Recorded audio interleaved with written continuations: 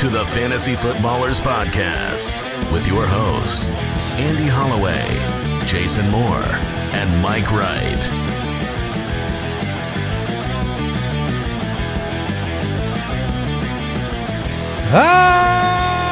Welcome in.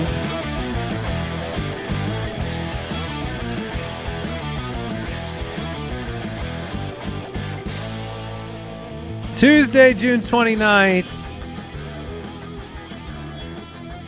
Mike Wright, Jason Moore, Andy Holloway with you. The end of June draws near. Yeah. I don't know why that was it.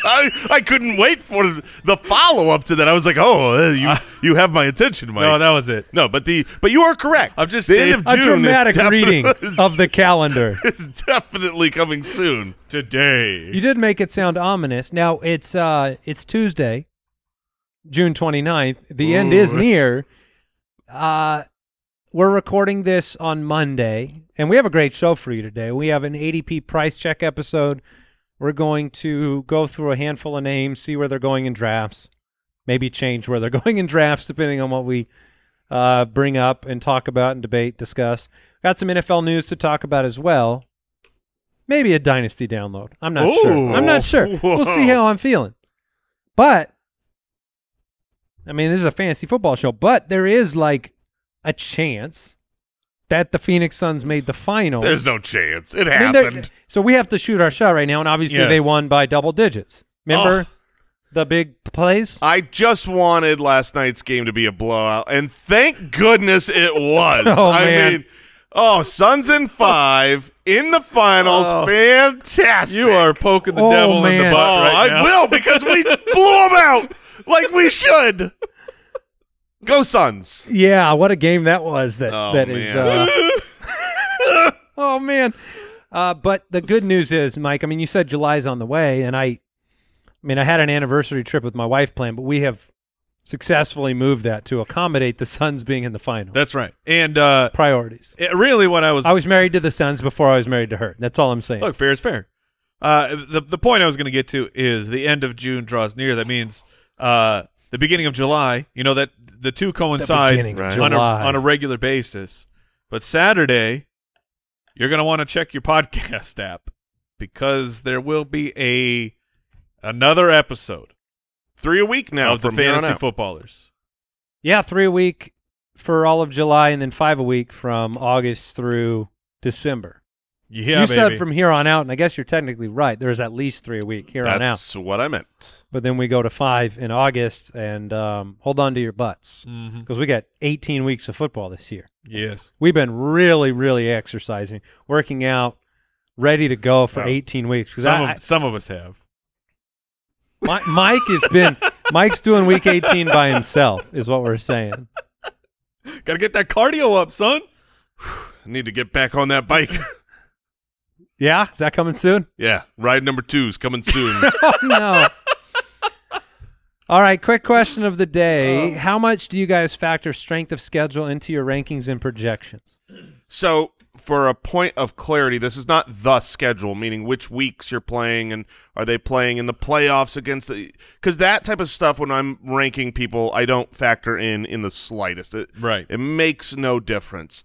But as far as the actual strength of schedule – I do factor it in a little bit. Usually, so we have these team-by-team docs that we go in, these spreadsheets that we've made and kind of upgraded year after year after year to help us with our projections. And in there is a strength of schedule from the previous year and the upcoming projection for this current year. And the way that I use it is if I see a team – you know, a guy had an outlier season, just, real high career high for yards per carry, and it coincides with, he had a super easy strength of schedule. And then I might adjust if this next year does not project to be a good one. So I do factor it into each team on a team-by-team basis, but it's so case sensitive that it doesn't affect the majority of players. It's really just for the outliers. That's how I use it. Mike, do you have anything to add there? I do not. Jason laid it out very well.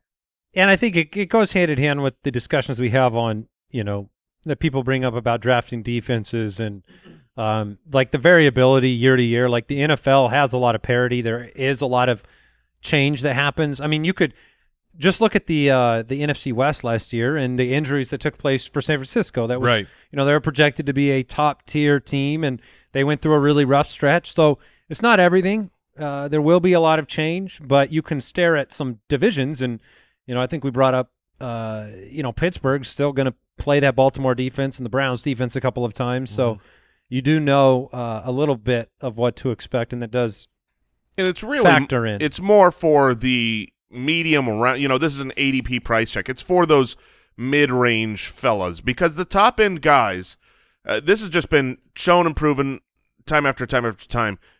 Don't worry too much about the strength of schedule. Your great players beat up on great defenses. If you're good, you're going to play, you're going to score, you're going to get yours. YouTube.com/TheFantasyFootballers. If you want to watch the show, subscribe, click the bell. You'll know what we're doing over here. We do a lot of live streams and things. Oh, the glamour shot's not up anymore. Did we give that? Did somebody win that?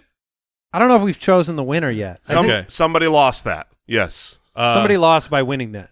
Yes. So someone had, there was a shocking amount of comments of people actually wanting this thing.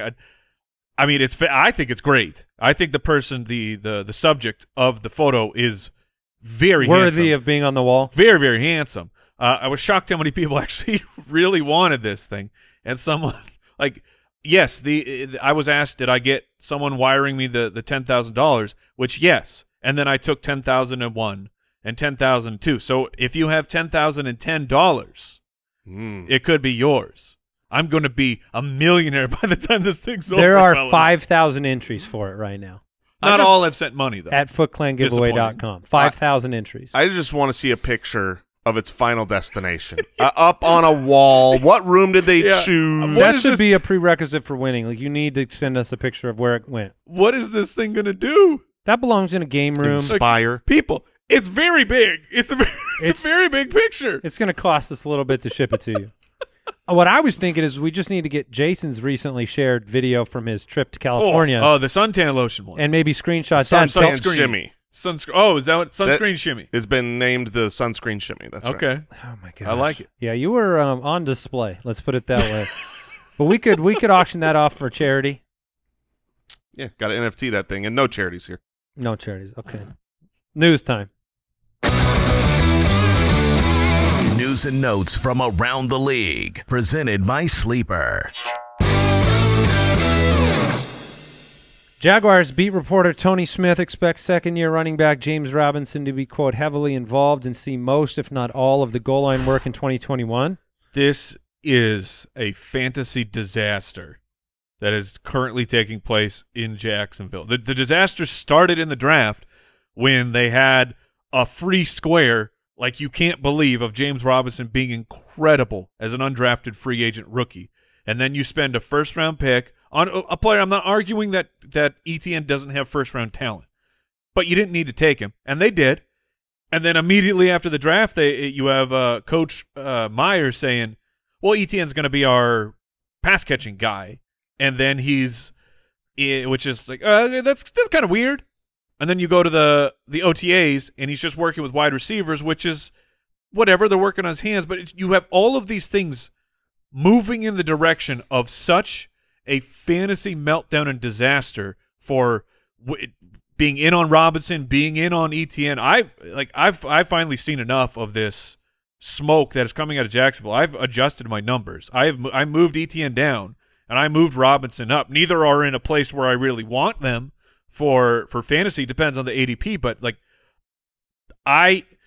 there is so much being reported on this running back situation that I'm not ignoring it anymore and just saying, well, the first rounder is going to eventually take over. He could, but this is a real situation that is brewing. It's a problem. The two running backs in Jacksonville that have made massive fantasy impacts in recent years have both had every bit of the work on every down. Right. When Fournette surprised the world, it came by there being no depth chart behind him. When James Robinson came out of nowhere last year, he was the only player on the field. That doesn't diminish his talent to say that, there's going to be another guy there, but it diminishes the opportunity. He should be out there. I don't think any of us doubt that he should get playing time.